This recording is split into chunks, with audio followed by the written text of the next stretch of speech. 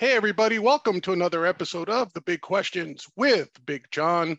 I'm your host, as you could guess, Big John, and with me today is another one of the fantasy industry's original OGs. Is that being repetitive? I'm not sure. I'm not familiar with the lingo, but everyone, this is Jeffrey Kamys. He's from back in the day, certainly heard of his name, the founder of the iconic DocStats.com website.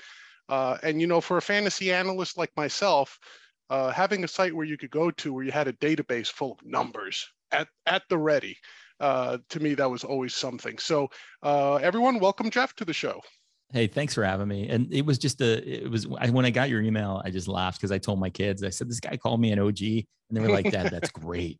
You know, because my kids are still new to this, and they're the reason I actually started that business, because I really wanted to have a home-based business. And that's how it started. I was working for a law firm, and I wanted to start a fantasy sports business because I loved it. And we were talking before your show, I was sending out paper newsletters in the mail, you know, like where it was so dated by the time people got it. Right. But that was the best news we had in those days. And I was sending out these newsletters and league information. And I ran some leagues at the beginning.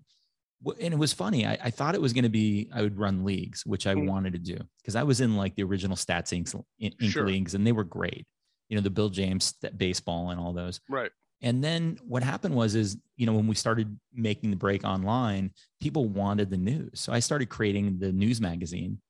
And we had a bunch of, I don't know if you remember the days back then, but there were a bunch of companies that failed because they were going to go straight advertisement. And that became like the main way to go. But we always went just with subscription model, no ads. And that was great because we knew we had built our base. But a lot of companies failed when they went with the straight ad model. And now it's more of a hybrid, right? So most people have subscription plus advertising. But in those days, people were still figuring it out. I remember calling Yahoo because I wanted to get a fantasy baseball banner, like the big banner. In those days, you could actually get someone at Yahoo to talk to you on the phone. Right. And Yahoo was this is before Google. This was like, at that time, web crawler was big, and Yahoo and the other ones that have all Lycos and all those other ones. Well, Yahoo, people don't remember. Yahoo was a handcrafted index. So you had to convince an editor at Yahoo, you know, for all the grief people give Facebook now and Google about potentially messing with algorithms to favor one side or another. Back in that day, I remember when I had Sports Grumblings and Gridiron Grumblings, you had to impress someone at Yahoo or Web Crawler or Ask Jeeves or any of those things. And I remember, like, one of the greatest things you ever joys you had was when you got an email from an editor at Yahoo and said, you know, we want to include you in our directory. Is it okay?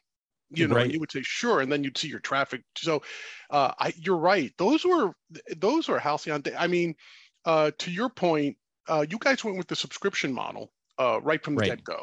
And I know certainly some other high-profile companies chose that model as well. Like I know the Wall Street Journal never, ever even toyed with the idea of an advertiser-based model. They went straight to subscription because they knew what their content was worth. Right. I have to admit, at my company in those days, we went with the blended model from the get-go. So we had that actually worked out great, as long as you didn't overdo the ads, right? Because people didn't appreciate the ads. If you get one banner ad, maybe one on the side, you were probably okay. Well, for subscribers, we took off the advertising. So once you paid, you had everything ad free, and you had access to certain other benefits. Like we had a partnership with Harris Publication, so you got their magazine like for half price if you were a subscriber of our site. Yeah, that was good. Yeah, but I love this conversation. But let me tell you. Let me finish this story. I remember calling. We had changed in those days. We were expanding so fast.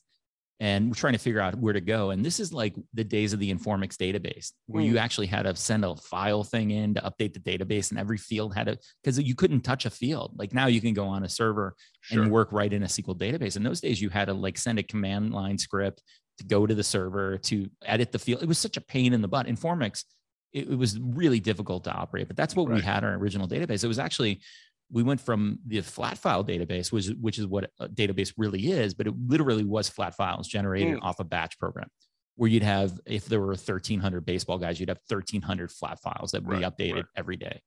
And that was the origin. I mean, we really, I kind of promoted this, and I think we were one of the first. I would say we were one of the first to have an actual database site, where it wasn't, we had a lot of competitors that would throw up like a PDF or a gigantic. Right. There was one company, I can't remember the guy. He had the greatest information, but it was like a 140-page PDF. Mm-hmm. He was good though. I mean, I would read his because I want to see if I missed something, if he had something on me. I can't remember the name of the company. He did really well. I thought he was a really good reporter and was really a great writer. And I can't remember, but it was funny because the format was like this 140-page PDF that he'd generate every week. And I was just thinking, as I was getting ready for this show, I was thinking about how I do not miss writing 300 player evaluations all day on Wednesday or Tuesday before the NFL weekend. Because we would one of the things we touted was we would write custom matchups. So we would write an evaluation for each player. And I know you worked in this, and this is my other favorite story. I know you worked in the finance business too. Yes.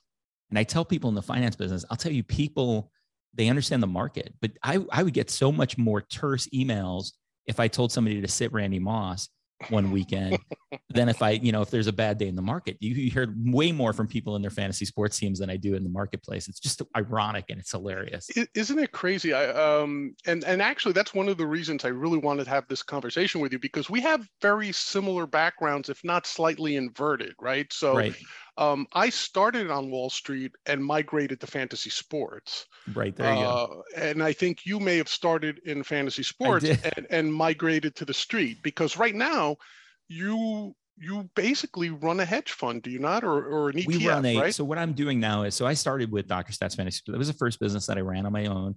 I love baseball. I played baseball many years until I got hurt my shoulder. I wanted to be involved. I love the analytics of baseball because when you do something 550 times, there's a pattern. And that's really what the stock market is. It's really identifying patterns and seeing it. So what I do is I run an advisory. I have an advisory of private wealth clients of about 130, but I also have a fund that's traded on NASDAQ. And so what I'm running right now is, and it goes back to our sweet spot, which is sports betting and gambling. And it's called iBet. And we have, for your fantasy sports people that are listening, we have those stocks in there like DraftKings, and we have FanDuel via Flutter. And I do believe at some point, no one really wants to do an IPO with the market right now, but FanDuel at some point will probably go public on its own, aside from Flutter. But we do have those types of stocks in it, as well as like a lot of the large casinos, MGM, Caesars, Las Vegas Sands are in it as well. And a lot of the ones actually that most people in the US don't even understand, like Betisa and Flutter, which is actually London based, and a lot of the ones that are in Australia. But yeah, it's a global fund of sports betting and gambling stocks. And as I'm sure your listeners know, we're 34 legal states right now in the US. The big ones still to fall: California, Texas, and Florida. California has a ballot initiative in November. Texas and Florida. Texas will probably be last. Florida has some Indian reservation kind of things they're trying to overcome, but they're coming because, they want the tax revenue. And it's large, and they don't want to see it going next door. New York for 3 years or 2.5 years saw New Jersey getting the money, and they're like, why aren't we getting the money? New York's first month open, which was in December, January, towards the playoffs of the NFL, they did $1 billion in handles their first month. I always knew that would. I live in New York, so I always knew that would happen the second it got out of the legislature. And that $1 billion number in the first weekend was just incredible, because you would see people driving over the George Washington Bridge with their apps to get to the other side of the bridge, which for a lot of people may have been a 5-minute drive, just to geolocate in New Jersey in order to do their sports bets for the weekend and then drive back home. Literally, it was just a round trip. It makes sense. Yeah. And you're right. Now, look, politically or philosophically, rather, I'm a libertarian. So I think there's no such thing as a vice crime. If you're not hurting anybody, I think gambling should be legal. I have absolutely no qualms with it. So the fact that we're still prohibiting it was always off-putting to me. I agree. And what's funny is we're old enough and we've been in this industry long enough to know that at one time, Sports Illustrated never covered fantasy sports. Right. None of these, Major League Baseball didn't even have it. Yes. The NFL didn't cover it because they didn't know really how to decipher if it was legal or if it was illegal. They didn't touch it for years. We were doing it. It's hard to explain this to somebody, but in the late 90s, you didn't even see, sorry about that. In the late 90s, you didn't even see these publications covering it. That's true. And so it took them a while to even make it acceptable or to adapt to using it. Visa button. That's okay. Yeah, it's actually funny because even today on, say, NFL broadcast, the broadcasters are so accustomed to not mentioning anything to do with the spread or the line. Like occasionally they'll say, well, that meaningless field goal is good at the end of this game. Well, meaningless to some, but we won't say to whom it is meaningful or something to that effect. Because he used to say it Monday Night Football with like Al Michaels. He used to joke about that all the time. He'd go, well, that meant something to somebody. Right. Or they would always bring that up. And then and nowadays you see it all the time. Yes. They're encouraging it. They're talking about the bets they may have made or where they're at. And to me, this is really fascinating to me, is that Fox now, they have Fox Bet. They started the USFL to promote gambling. Basically, yeah. That's the whole point of having it. I think they got the timing wrong on this. And I don't know if they can. I'm sure that they have to promise to those guys to be a showcase. But I think that their timing really, now we're in the vacuum, right? This is the vacuum of sports right now, because you have baseball, but you ended NBA, and you have the end of the NHL season. And we're still really, NFL gets hot. Right around August, you're going to start getting some more college football going. Right. NFL doesn't really get hot till late August, but this is the vacuum. I think it should be pushed back. As I looked at that, I think I'd be more interested in it if it started maybe a month later. But I think there's probably a timeline to be able to showcase those guys coming in NFL camps. But why even have the layoff? Because I know they're into their championship weeks these next 2 weeks. Right. So I think maybe push that back another 3 or 4 weeks to get into this vacuum. Because I think right now they'll probably do their best ratings because people are looking for stuff. And it's also the allure of playoffs, regardless of the status of the league. So I think you're right. But it's tricky because I've had this conversation with several folks. It's the NFL is in essence a monopolistic trade. I mean, not legally, but obviously functionally. So go ask Donald Trump when he got his $1. Right, exactly. Right. Trebled, I believe, to $3 at the time. But I think the way you survive is or the only chance for survival if you're an upstart league is something like what fan-controlled football is doing, like with all these weird, like we're playing indoors, we're playing on make it, with flaming pits in the middle and shark pits that you have to run over, whatever. It has to be something either so absurdly wild so as to catch the imagination of fans. That's the one way I think you might have success. The other way would be to just to become an official farm system of the NFL, where just like you have the minor leagues in baseball, and you could make a career at one point being a minor leaguer in baseball, maybe have like these minor leagues of the NFL, not a developmental league necessarily, but something that has its own season, maybe say a 6-game season, an 8-game season. The players there understand that they have an opportunity to showcase for the NFL. Perhaps set it up like baseball, where each NFL franchise has its own minor league franchise affiliated with it. That might be the only way, because like you said, the USFL, one thing I see, there's no real home team attraction, right? They're cold. Yeah, there's no, if you look at the stands are like, it's COVID still. Yeah, and it's also a neutral stadium. For every game, it's a neutral stadium. So when you look at that, how are you going to thrive? Where's the fan loyalty going to come from? It's name only. You know what though? I would say, let me throw one thing back at you though, because we're at the era too where we watch the USFL, and don't forget, we want to see the best. And let's go back to what the USFL was. There were great players in the USFL when it was first formed. I mean, you talk about the legends. I mean, Jim Kelly was in the USFL. Jim Kelly, Herschel Walker, Steve Young, Walker. There were Reggie a lot White. of guys. Reggie White was. There's a lot of guys, and one of the others off that Buffalo team was Bruce Smith on that. I don't recall if Bruce Smith was in the USFL or not, but I remember the big names like Jim Kelly, Steve Young was with the LA Express. You had Reggie White with Memphis. You had Doug Flutie. Doug Flutie was a quarterback for the Generals, and you still had Herschel Walker and guys like that. Craziest thing ever in the USFL. The very first year, the Chicago had a team called the Blitz. They were in the finals. They lost to the New Jersey Generals, I think. And the next year they had that coach. I think George Allen was the coach. I don't recall. Yeah. Okay, but they traded the entire team to Arizona.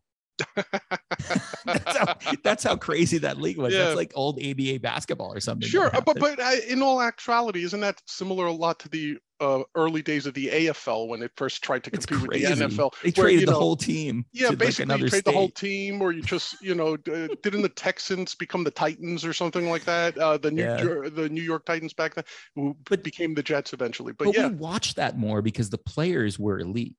Well, you were competing for draft picks, like it was a big deal who signed Joe Namath. It was a big deal whether or not Pete Gogolak switched teams. A place kicker went from the NFL to the AFL because they considered that he went from the AFL to the NFL, and that was considered a raid. It drove Al Davis crazy. Yeah. You don't have that because I think players understand their real cash money is going to come with the NFL. For a lot of different reasons. You know what the interesting thing is, and that's where the job of that league is going to be, telling the stories. Is Brian Billick one time used a great word. I actually had to go look it up. It's an obvious word, but he used to talk about how the league was replete with misunderstanding of players' abilities. And it was replete with making mistakes on evaluations of players. And so there's guys in that league who probably can play in a certain system, used the proper way. Because we see NFL coaches all the time. I think NFL coaches, by the way, there's some that are amazing, but there's some that just don't understand, that I remember when Martz took the Bears over and their first draft pick was Olsen, who was a great tight end. But I'm thinking, why are you drafting Greg Olsen for your new wide receiver system, playing on a slow field in Chicago? Right. And then you had, I think Rex Grossman led the league in quarterback sacks that year with like 70, or was it Jay Cutler? I can't remember who was there, but I think it was Grossman. Yeah. But he got sacked like 70 times that year. It was incredible because he would have him take these long 7-step drops. They didn't have the line because they didn't have Orlando pace, and they didn't have the quick speed that the wide receivers. But, a guy running the same system for a different team with different, talent. You see that in the NFL all the time, and it never, and it doesn't cease. And that's our experience from writing and analyzing, because we're always looking to see, that was the fun to me of figuring out the puzzle. Sure. You don't get to see it, but how is this player going to fit in? I made the argument one time that although he's considered one of the greatest running backs ever, Barry Sanders, that he actually would hurt his offense a lot because he would sit there and wait for that home run. And you'd see him, their team would be on 3rd and 13s all the time. I remember Scott Mitchell dropping back 3rd and 13 again, looking for Moore, one of those guys. But I always made the argument that he, although he was amazing, don't get me wrong, I think he was one of the most special blowout breakaway backs there ever was. But they ended up in a lot of 3rd and 13s with Barry Sanders because he wouldn't constantly, just go for the 3-yard up the middle or the 4-yard up the middle. Yeah, he was always looking for the big play, and I think he was always among the leaders in negative rushing attempts, where he ended up with negative yardage. But you're right. I mean, it takes a lot. Look, would Jim Kelly have been as effective in a non-run and shoot, a non-Mouse Davis type of offense? Who knows, right? I mean, maybe yes, maybe no. But I see what you're saying, because also you have to consider people who were injured in college, people who had the character tag put on them, either rightfully or wrongfully. Those guys, yes, this is a second opportunity for them, the likes of the USFL and I guess even the XFL. There's Kurt Warner's out there, right? Sure. Kurt Warner's the perfect example. Kurt Warner. He's out there. I mean, for sure. I mean, there are guys out there. That Kurt Warner story is amazing. It really is amazing, and everything I've heard about that guy, that guy is, that's a guy is a beloved guy for a reason. He seems like the greatest guy. I know that when I got divorced, my kids moved to Arizona and they were out one time. They heard the story about Kurt Warner would just randomly go and buy family's dinners when he would be out, appreciative of what he got. He comes off that way. You've never heard a bad thing about Kurt Warner. I don't think you ever will. But he deserves it. He's righteous. And I think that story is out there. And I think that Brian Billick word about a player evaluation replete with mistakes. These teams make mistakes all the time. They're looking for a certain thing in their offense. They can't take the chance because they don't want to get fired. There's a million reasons why coaches won't take chances on players. Well, they won't take chances. And then when they do, a lot of them think that the player has to adapt to them. Like a good case study for me is when the Ravens drafted Lamar Jackson, and they said, okay, we're not going to try to make him a pocket passer. We're not going to even try to make him a scrambling passer. We're going to build our offense around Lamar Jackson. That means we have to get backup quarterbacks that mimic Lamar Jackson. That's why they went and got Robert Griffin, rather. So that was the right way of doing it. They said, okay, we're investing in this kid. We love his talent. We're going to build the offense for him. It's like that old adage: if a student isn't learning, you don't blame the student, you blame the teacher. The teacher has to teach in a way that the student can learn, right? Of course, because I think the great coaches, like I think you'll see Andy Reid adapt to the guys that he has. These great coaches do not go in. My ex-wife, her father was a college basketball coach. He used to coach USF in San Francisco in the 70s when they had Cartwright, Boynes, and Hardy, and they were number one in the country. Sure. And I went later and when I started Dr. Stats, I was living in San Francisco, but we lived to raise our kids in Oregon. So we used to go watch the teams play all the time. And he coached at Lewis and Clark in Lake Oswego, which it's sort of like a Ivy League school of the West Coast, not quite a Harvard, but it's highly acclaim for academics. And they would get kids all the time. They were NAIA Division II, I think. They would get kids all the time different. Sometimes they get a big guy and they play a little bit different. But he would constantly be changing his team and winning because he would change based on what he had, not because he had a system. Right. His system was to not have a system, was to adjust to his players. And I think that's what, today I saw a debate on Fox about, who's a better coach. Is Belichick a better coach, or would Andy Reid be the better coach under new rules? Which I think is a really good question because this is such an offensive, football is so offensive now. If you can't score, look at that game last year, Kansas City and Buffalo, where they had 4 touchdowns in 20, under a minute or whatever. It was crazy. It was in the conference finals. Yeah, it was semifinal. Yeah, it was crazy. You're right. But you're right. Not understanding the rules is going to be your greatest flaw. It's just like in any fantasy football league. If you don't understand what rules you're operating under, how can you possibly be expected to succeed? And in today's football, for better or for worse, is not geared to favor defense at all. I know, but I was thinking we'd have like an hour conversation, John, about where to draft your kicker. Oh, please. I've written enough articles that said if you waste anything, then you're the last pick. I know. What's funny is I wrote that article. I have this article still in my database of articles I wrote. It was the one I put up every year. We were like, oh, same article. And all I would do, it was the same article because it always made sense. I said, the variance between the 10th best kicker or the 8th best kicker and the last kicker is so small. And you being identified that hot kicker on the offense that can't just score enough and is going to kick a shitload of field goals, you can't figure it out. There's no point. Right. You can't predict it. And I did the same type of article. I think we all did at some point. But what was interesting is I said, okay, like the 12th ranked kicker will still be like 87% of the value of the top ranked kicker. Right. So why bother trying to figure out that difference, which amounts to like 2 points a game? But furthermore, if you looked at any running 5-year period, I think I said no kicker appeared in the top 10 2 consecutive years. Yeah. So that was the other thing. Did you ever do like dollar values for NFL guys?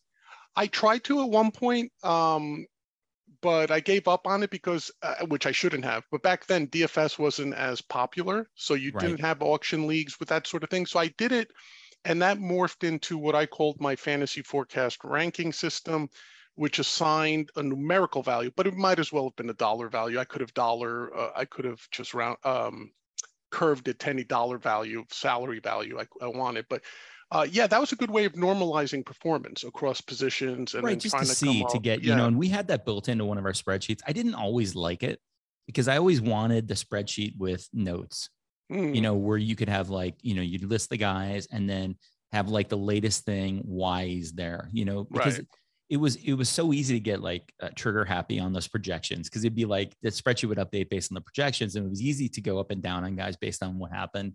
And then you'd be looking and you were like, it was so interesting doing those valuations. That was a lot of fun. I used to love, and baseball was totally different. I don't know if you did any baseball, John, but did you do? I did it only after the advent of personal computers where I didn't have to do them by hand. So I would write algorithms that did them. But my love of baseball, I'll be honest with you, disappeared after the 88 strike.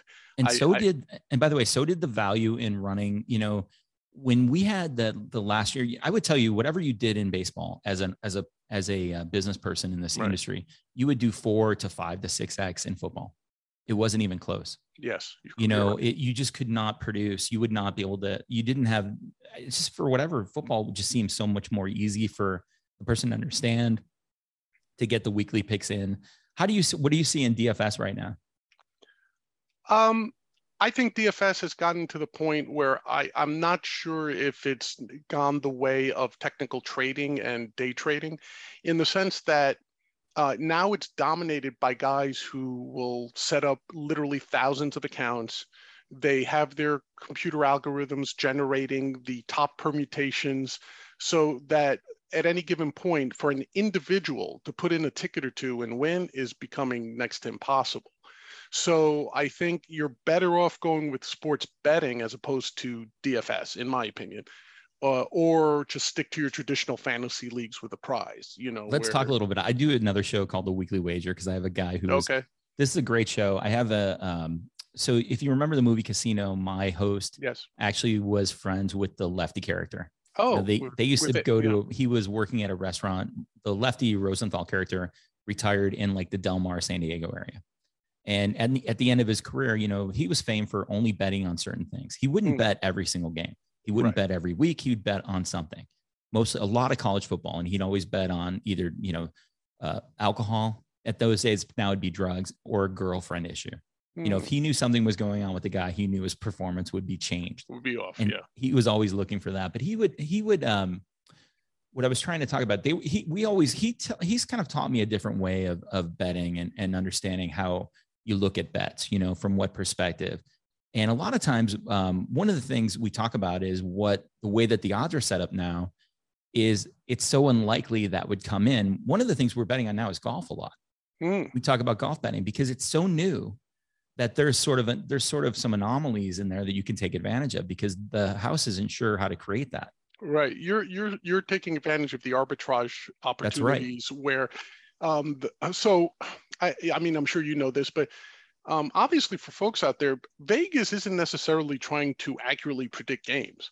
What they're trying to do when they set a line is to get half of you to bet on side A and half of you to bet on side B, because then they're guaranteed to make money off their VIG, right? So that's correct. So that's all. So if they see a lot of money going on one side, they're going to shift the odds, regardless of who they think is going to win and by how much, just to entice people to take the opposite position.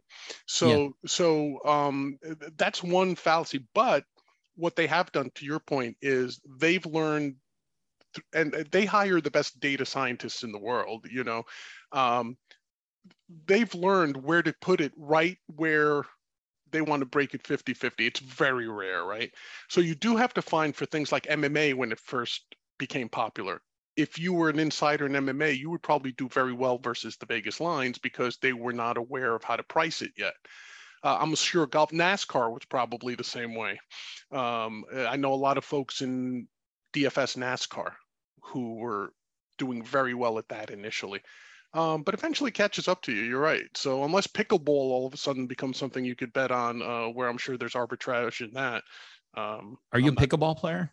I am not. I'm just fascinated by the name pickleball.